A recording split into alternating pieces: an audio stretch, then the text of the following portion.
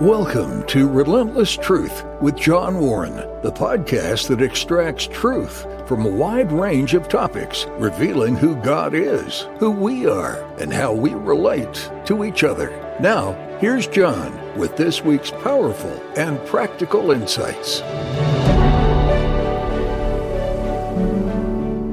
Welcome to Relentless Truth. I'm John Warren. It is good to be with you.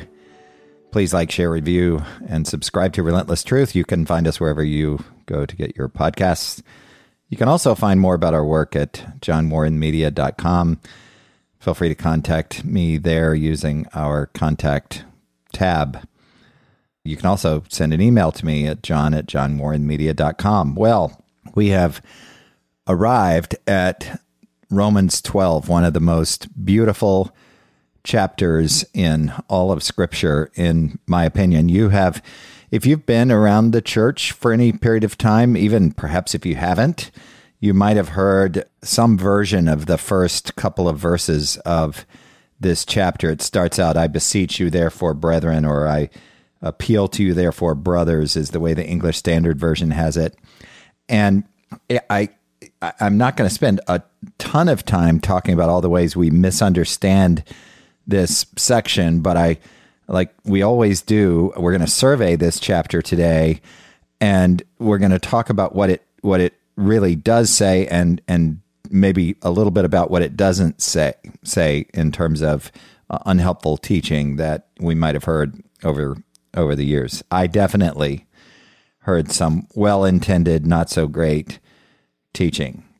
I often, when I talk to my students at Circle Christian School, those folks I brag so much about, those brilliant 11th and 12th graders, I often talk to them about this verse, these two verses in Romans 12, 1 and 2, and I call them the summer camp, the Christian camp verses. And I don't do that to mock those verses. They are beautiful, but I have heard so many sermons that, are lessons, Bible lessons, or motivational talks, or whatever you want to call them, in kind of a Christian campish setting or youth group setting where you go throw a log on the fire, and there's nothing wrong with some of those devices from time to time if we're careful with them, careful to be biblical about how we do this. But these verses say so much more, and we're going to talk about that today. So by way of quick review, it's important when Paul says, "I appeal to you, therefore, brothers." It's beseech, it's beg, it's this word appeal, it's I urge you, I compel you. It's all of that. It appeal to you, therefore. We have to, he's really saying, and I don't want to be too loose with this, but he's really saying, because of this, people, I urge you, I compel you, I want your attention here. There's something you should do here that's coming. And so I think we have to pay attention to this transition. And I've talked to a lot of theologians, pastors, read a lot of commentaries on Paul's use of strategic language throughout the book of Romans. And I know I've talked about that a lot over these past many weeks that we've been surveying this book, this epistle of Paul to the church at Rome. And I don't want to take license here, but there are those, and they are many, who believe that when Paul does this, he's actually referencing, he says, because of all of this in this letter, I want you to do this. And so this therefore is not just a reference to the last thought in chapter 11, but it is to the entire gospel, all of justification by faith, all of who man is, all of who God is, everything Paul has talked about to this point, including his use of judicial language throughout this book, strategic language that we've talked about, including the beauty of chapter 3, where he really talks very specifically and thoroughly about our justification by faith. But what we do know is Paul didn't have chapter breaks in his letter to the church at Rome. So we know that it's not a stretch to assume that he's at least, at a minimum, we can agree, talking about the last few thoughts in chapter 11, as he transitions in verse 1 of chapter 12. So here's what those thoughts are. And I don't want to overstate this, but these few verses, I think it's 4 verses, at the end, 5 verses maybe, at the end of chapter 11 are life-changing. It is 4 verses, by the way. Starting in verse 33, Paul says, "Oh, the depth of the riches and wisdom and knowledge of God." So he's talking about who God is. And I know we talked about this last time, but just think about this. And then he says, how unsearchable are his judgments and how inscrutable his ways. We don't get to know everything, and we don't get to critique God. And that is crystal clear from all of Scripture, and Paul is shouting it here. Oh, the depth of the riches and wisdom and knowledge of God. We're talking about who God is. He's bigger than us. He is transcendent. He's also immanent. He's with us. And those things, there's some tension there.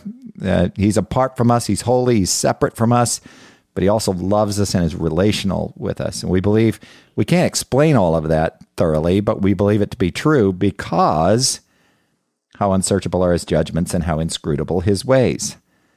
We don't get to say, man doesn't get to say, period. God is not just. We are not qualified to make that statement. And I know people who listen to this podcast, some of you are going to disagree with me. Some of the people in my life day to day disagree with me on this. Well, he made us in his image. We think like him. Some people think we're way more like God than we are. We're way more equal to him than we are. He is transcendent. He is omniscient, omnipotent, omnipresent, omnibenevolent, all loving, all those things. And his ways, his judgments are unsearchable, and his ways are inscrutable. And then he goes on in verse 34, "For who has known the mind of the Lord? Or who has been his counselor?" He doesn't go to us for advice. He doesn't go to anyone, even the great saints throughout history. And we could name a lot of them. Even biblical characters like Solomon. What a sad end to his life. Or David. Or Paul himself. Or anyone else you can think of. For who has known the mind of the Lord, or who has been his counselor? And if you'll remember, weeks ago, I read about a theologian who said, if you can imagine a God bigger than the God you imagine, you're not imagining the true God of this universe. He's above everything. We should have a high view of God, period. Verse 35, or who has given a gift to him that he might be repaid? You get the idea. Then verse 36, for from him and through him and to him are all things. To him be glory forever. Amen. For from him and through him and to him are all things. To him be glory forever. Amen. He is everything. Period. I mean, that Paul has a high view. If you struggle with your view of God and you say, well, why did God do this? And how do you allow that? And that seems unfair. Go read Romans 11:33 through 36. All right. So he said all that. High view of God. He's describing God relative to man, if you notice. So he's this juxtaposition is beautiful because he's really saying, who are you, man? Who do you think you are compared to God? He does it in a very tactful, strategic way. And then he says in verse 12, I appeal to you, therefore. So because of this, I beg you, urge you, beseech you, appeal to you, brothers, meaning that's not really, I don't believe, a gender-specific reference. Hey, people, I appeal to you because of this. By the mercies of God, you know the difference between God's grace and mercy. We already know that. His mercy, in his mercy, he withholds punishment, Romans 8:1.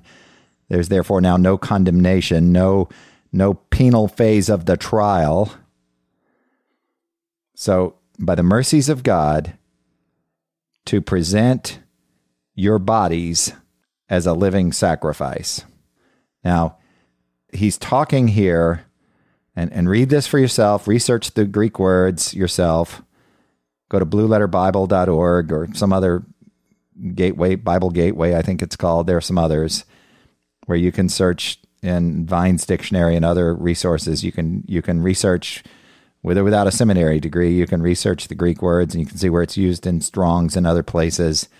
You can see where it's used throughout Scripture by using Strong's as a resource. To present your bodies, he's talking about your whole person. Now, I've heard so many lessons on sexual purity from this verse, these two verses. And sexual purity is advocated strongly in Scripture. I don't want to diminish the importance of sexual purity. But Paul here is talking about so much more than just that. We'll include that in presenting your bodies as a living sacrifice.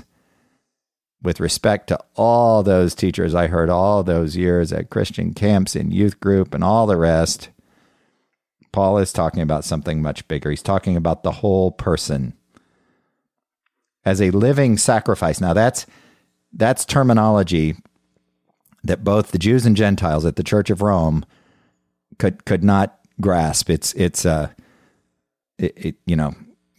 of your favorite oxymoron. It would feel like that to them. They didn't know any sacrifices that were living. The pagan Gentiles in Rome sacrificed to pagan gods. We caricature the true living God into a pagan god often, don't we?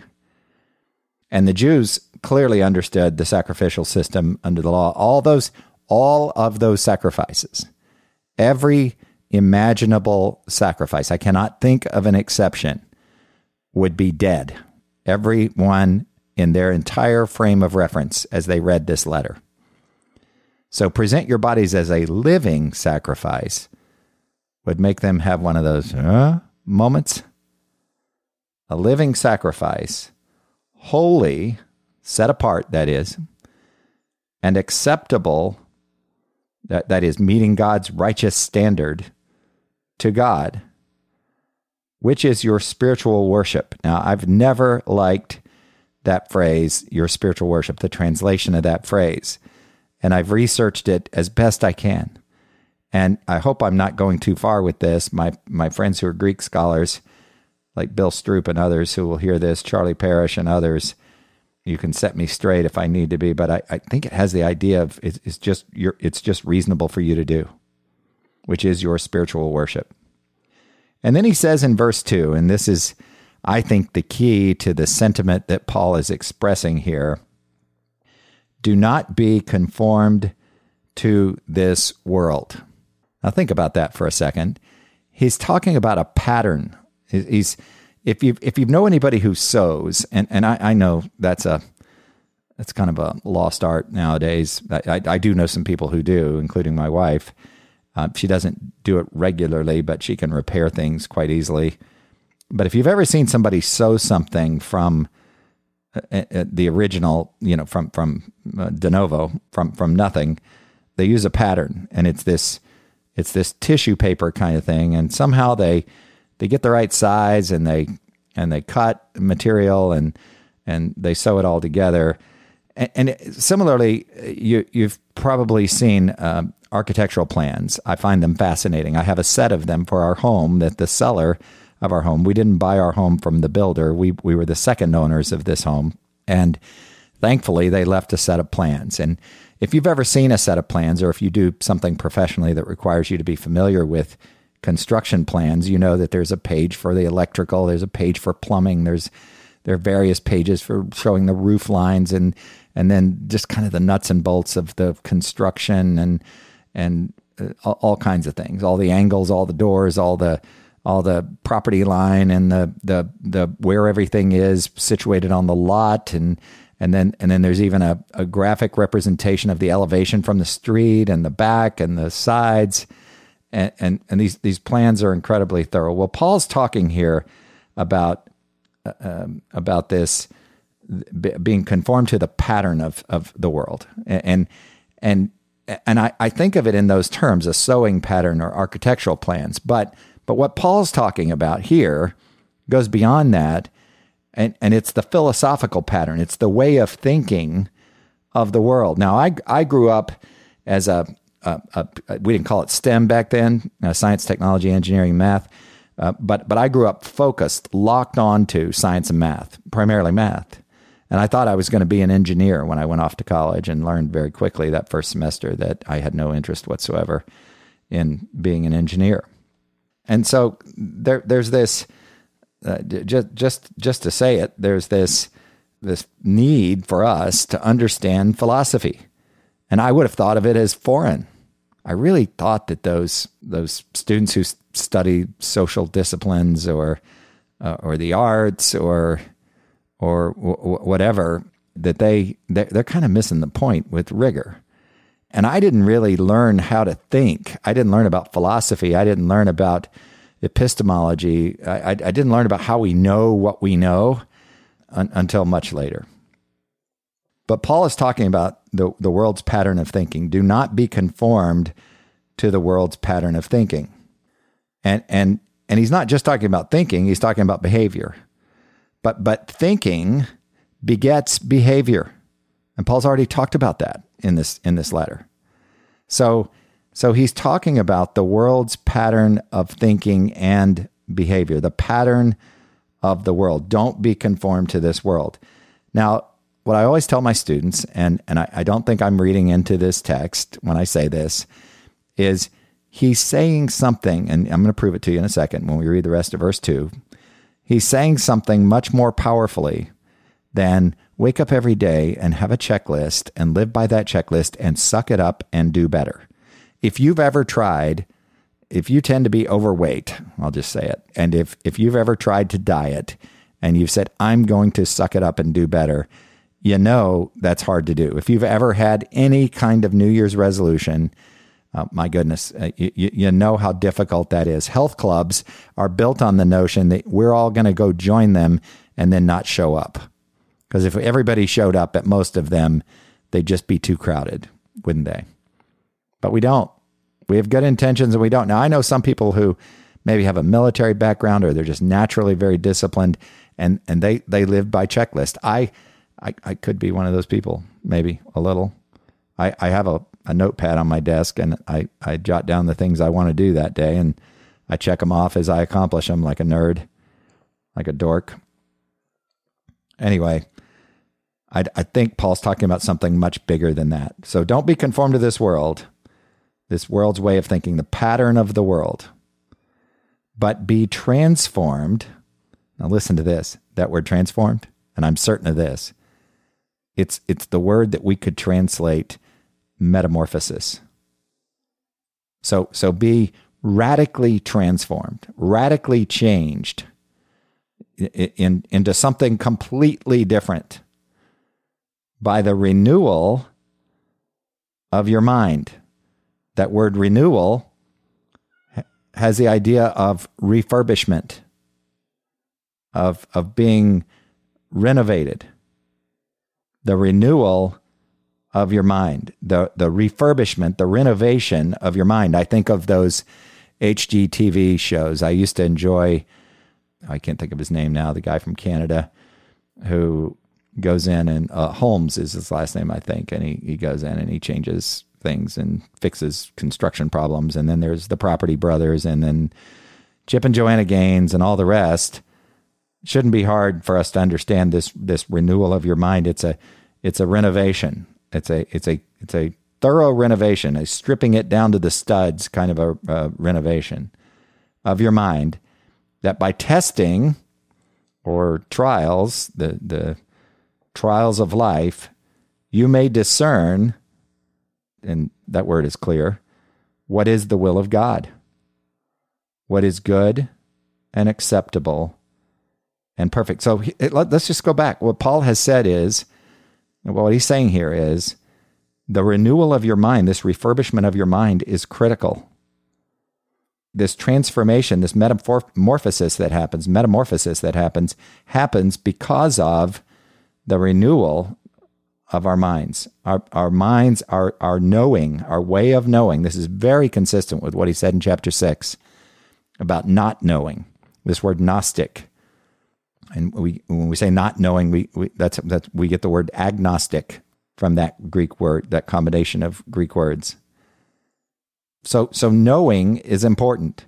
This renewal of our minds that happens, it's this radical changing the way we think, thereby changing the way we act. It's not if the world zigs, we zag. That is weak theology that will fall apart. If you say, me and my children are just not going to be like the world. So if the world likes X, no matter what X is, we're not doing it. We do the opposite. I grew up learning that from people. I grew up learning that some things that aren't so bad are bad. And I missed, as a result, and this is on me, not on all those teachers, but I missed the fact that there's beautiful truth under there that Paul's actually talking about here. He's not saying be unlike the world. I heard a lecturer one time go through all the popular rock music of the time, and I'm not advocating for every popular song that's ever been written by any means, but it's not intrinsically bad because it's secular music. So anyway, I'm going to leave that for now. This renewal of your mind is key to this transformation that Paul is talking about, this ability to present our entire selves as a living sacrifice, holy and acceptable to God, which is just reasonable for you to do. And if you think about it, then what Paul is talking about is worldview here. It informs our actions. I'm not letting us off the hook. I'm not saying the book of James isn't in the Bible or 1 John isn't there. Our works are important for sure. But we start with changing our minds radically, this metamorphosis, this transformation into a new creature. And we talk about dying to self.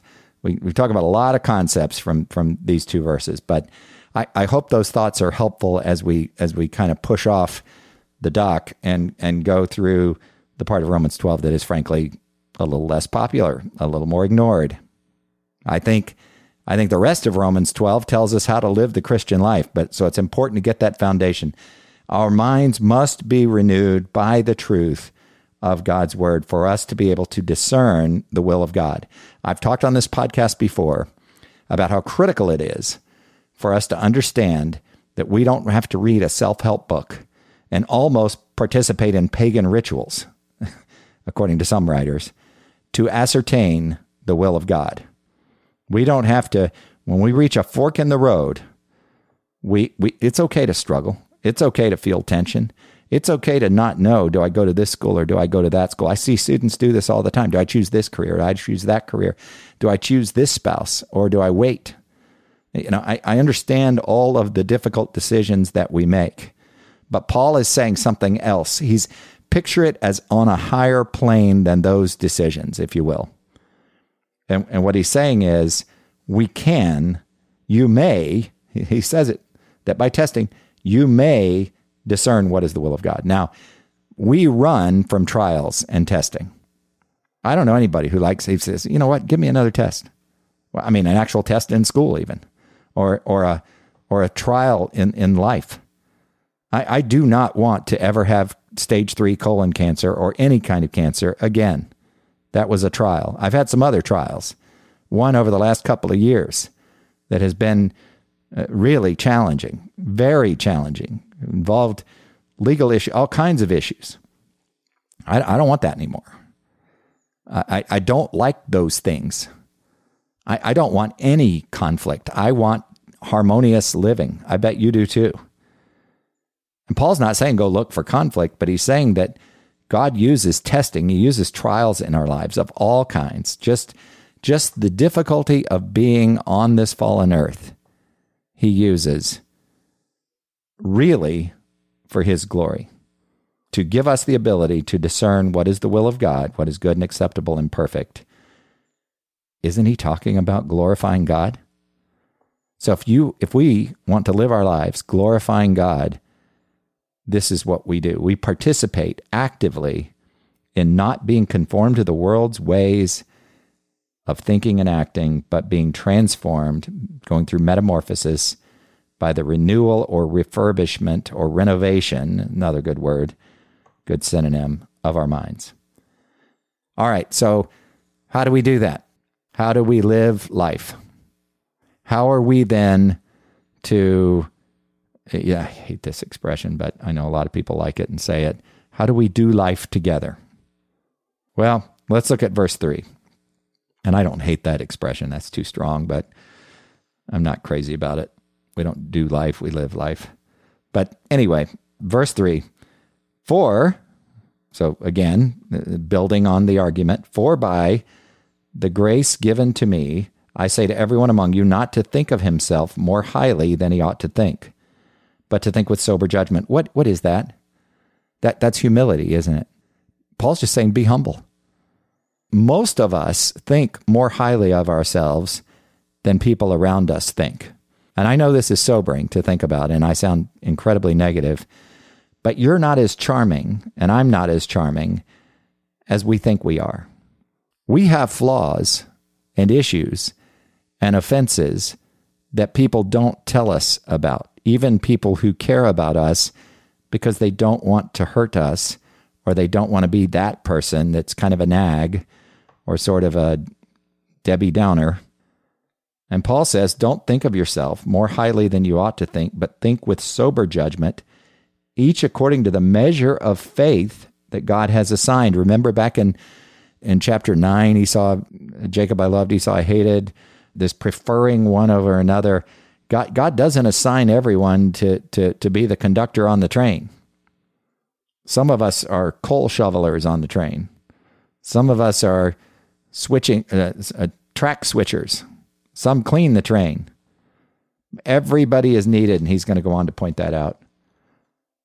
For as in one body we have many members, we have various parts of our bodies, and the members do not all have the same function, so we, though many, are one body in Christ, and individually members of one another. There's a lot we could say there, but we're going to just go right through this because we want to get to this notion of gifts coming up.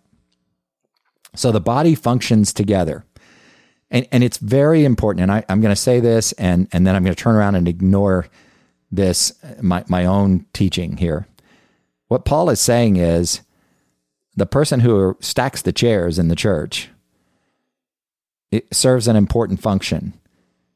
And we need to be humble about our gifts, because the person who teaches and preaches and preachers are called and they're different, and I get that. But no matter what your office is, no matter what your position is, and I think this applies secularly as well, we are to be humble. That doesn't mean we say hola to the Hispanic person who takes the trash out. I'm not suggesting that the person who takes the trash out is always Hispanic, but I love seeing white business people think they're so engaging, so supportive by acknowledging that person. Well, that is important, but we need to do more than hello. That recognizing that person and all functions in all aspects of our lives are important. They all come together. The lesson Paul is teaching is that they all come together in the body. The members are different. The heart's not more important than the lungs. The arms aren't more important than the legs. They all serve a function, and God has assigned us to those functions. If you have felt like all your life, I'm really good at these things, and I'm not very good at those things, sometimes we have this limiting self-talk that we do. But at other times, we're just recognizing God has gifted us differently. I know my wife and I took years to learn. We were married at a young age in our early 20s, and it took us years to learn our strengths and weaknesses. That doesn't mean that we haven't made some of our weaknesses stronger, that we haven't improved. You can do that. You don't need to take some sort of assessment and conclude, oh, I'm pigeonholed here forever. But you do have some tendencies, and Paul is just confirming that, yes, God has gifted us certain ways.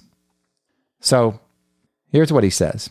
Having gifts that differ, I'm in verse 6 now of chapter 12. According to the grace given to us, let us use them. If prophecy, in proportion to our faith. If service, in our serving the one who teaches in his teaching. The one who exhorts in his exhortation. The one who contributes in generosity. The one who leads with zeal. The one who does acts of mercy with cheerfulness. You know, you don't want me in charge of your wedding reception. You don't necessarily want me to be the welcomer at church, although I could probably do that. You don't want me to be the one who's the fashion coordinator for an event or who decorates the tables. You don't want to commission me to do artwork. I am not gifted in those areas, and you're probably thinking of things that you are gifted at. It is an amazing person to me who has those types of artistic gifts. So Paul is just saying we have gifts that differ according to the grace given to us. So these are God-given gifts, and he's saying, let's use them. Let's all use them together. Let's humbly approach this and all use our gifts together. Boy, if we could do that, wouldn't doing life, wouldn't being part of a church, wouldn't being part of organizations, wouldn't being part of social groups, wouldn't just living the Christian life be so much better? Why in the world don't we read the rest of this chapter and apply these truths? Why do we just quote chapter 12, verses 1 and 2? All right, it gets better, or equally good, I should say. Verse 9, let love be genuine, abhor what is evil, hold fast to what is good. He's just giving real practical advice to the true Christian, isn't he? This is awesome. Let love be genuine. We must need to know this. We must need to do this. This does not happen naturally. What happens naturally? We sin and hate each other and fight. Let love be genuine, abhor or hate, aggressively hate what is evil, hold fast to what is good, love one another with brotherly affection. If you do want to have a to-do list, right at the top of it every day, these verses. Let love be genuine, hate evil, hold fast to what is good, love one another with brotherly affection, outdo one another in showing honor. Have a contest to see who can outdo each other showing honor. Write all of that at the top of your to-do list. Put that on the calendar. That's what I should do every day. I can say that I want to glorify God, but if I don't do these things, I'm not glorifying him. That's what Paul is teaching here. Do not be slothful in zeal, verse 11. Be fervent in spirit. Man, we penalize zealousness in this country, don't we? Oh, you're a geek. You're a nerd.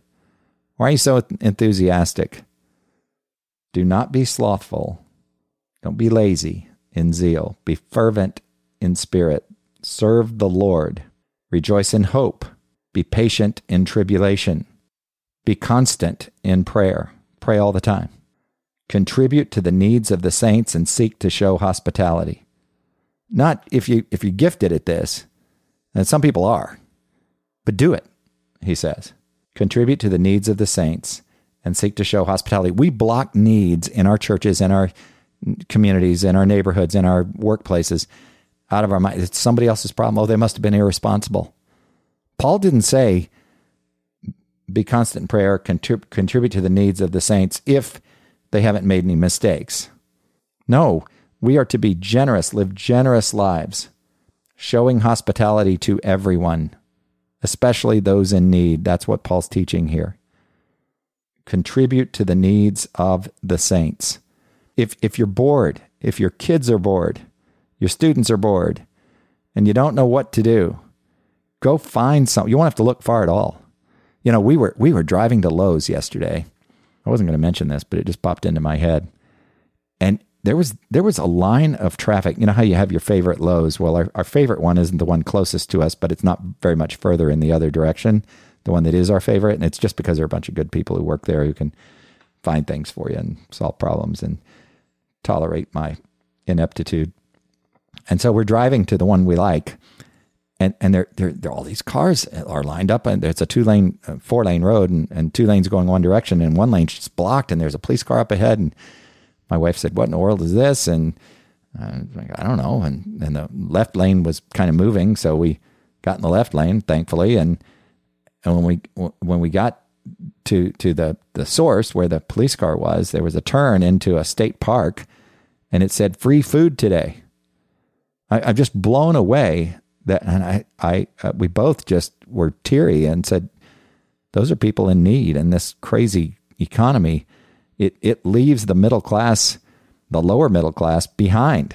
They probably don't qualify for a lot of aid programs, and yet they're having needs because of the expenses associated with, 8 or 10 or I think more like 15% inflation. And so on the way home, we took the same route. We're on the other side of the road, and my goodness, the line went on for miles. And so I say that just to say there are needs all around us. Do not fall for the lie that all Americans are prosperous. And we don't just have financial needs, we have physical needs. When I was in the hospital 18 years ago to have a section of my colon removed because it was full of cancer,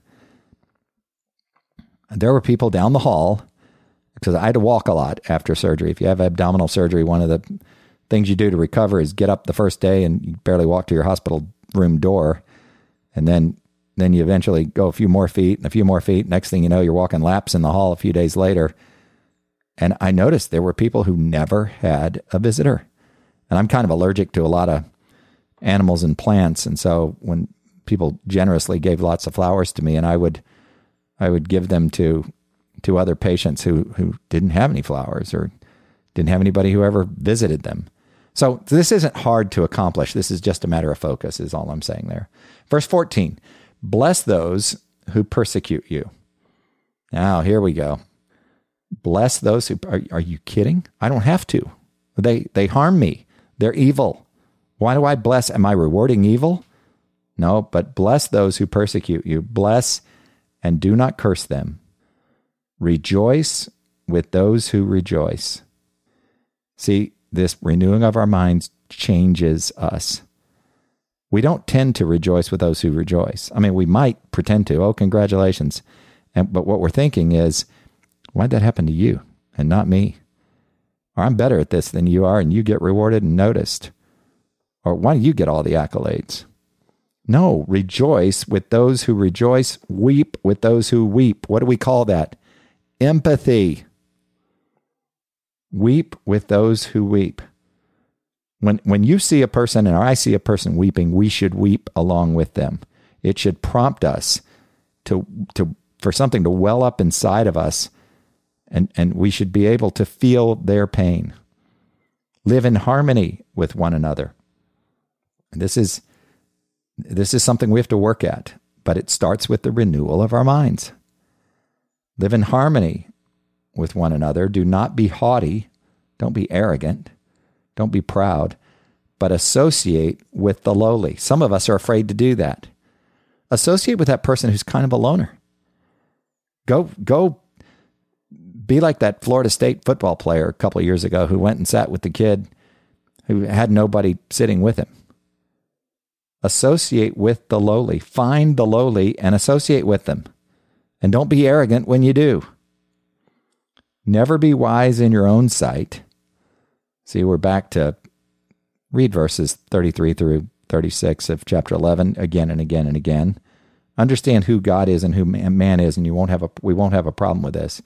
Never be wise in your own sight. Verse 17, repay no one evil for evil, but give thought to do what is honorable in the sight of all. Boy, when somebody wrongs me, I want to get back at them.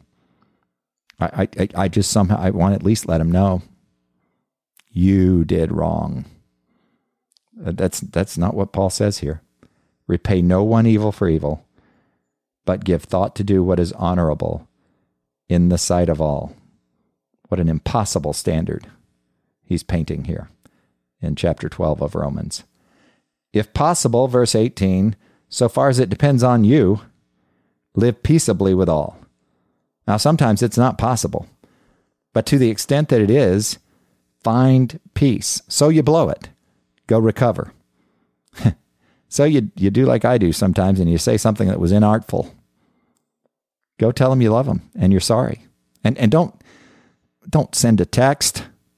If it's a big deal, if it's an emotional topic, go sit down with them. And I know about the COVID protocols and everything else we still have going on. And I know some people are afraid and some people don't like face-to-face contact anyway. And if there's conflict, oh my goodness, what if it escalated? And no, just, I mean, if you can. And if you can't do that, do it by phone. So they can hear the inflection in your voice and you can have a give and take. Live peaceably. So far as it depends on you, live peaceably with all. Now, we will encounter situations where it's not possible, right? But when possible, so far as it depends on you, live peaceably with all. Then he says in verse 19, Beloved, never avenge yourselves, but leave it to the wrath of God. For it is written, Vengeance is mine, I will repay, says the Lord. I know the tendency, because I have it, to want to get even. I was taught as a kid that you do get even. Somebody smacks you, you smack them back. I'm talking as a young kid. Paul's saying, don't do that. Vengeance is his. You don't need to run around getting even with people. In fact, if you go settle scores, if you're a score settler, you're going to be frustrated. You're going to feel defeated. You're going to even settle scores that didn't need to be settled. Vengeance belongs to the Lord. Give him your tunic too, to use the words of Jesus. The man takes your cloak. To the contrary, if your enemy is hungry, feed him. If he's thirsty, give him something to drink. For by so doing, you will heap burning coals on his head. Now, I really like that verse. Paul's appealing to our humanity. Paul is very human in this letter at several points, and this is one of them. I know you want to get even. I get that. But do this. Give him something to drink. If he's hungry, feed him. If he's thirsty, give him something to drink. This is your enemy now. This isn't your friend. Because you'll heap burning coals on his head. Verse 21, do not be overcome by evil, but overcome evil with good. This is counterintuitive teaching, isn't it? It is not the American way. There are people in business working in Fortune 500 companies and other companies, publicly traded companies, private companies, people involved in sports teams of all kinds, people involved in all kinds of clubs and schools and all aspects of life who would say, wow, if we lived like this, we'd be a bunch of wimps. No, we if we live like this, we overcome evil. Paul makes it clear. And if we don't, we get overcome by evil. Even the things we think about, if you think about it, if you obsess about people who've wronged you, and we all know people who do this. I've done it. We've all done it. It's just a negative, horrible way to live. Paul is talking in Romans 12 about how we live with the world and how we live in Christian community. And this, I hope the beauty of this chapter hasn't been lost with my stumbling and fumbling. This is the roadmap for life. So I hope this has been helpful. Please read Romans 12, read it again and again. Thank you for your support of Relentless Truth, for listening week after week. Your encouraging notes are such an encouragement. I received one just yesterday from a dear pastor friend. Thank you for those very kind comments. Please like, share, review, and subscribe to Relentless Truth. You can find us wherever you get your podcasts. You can go to johnwarrenmedia.com to find out how to contact me through the contact page there, or you can send along an email to john@johnwarrenmedia.com. Next week, we'll be in Romans 13. This is exciting. We're going to talk about the government. Until next time.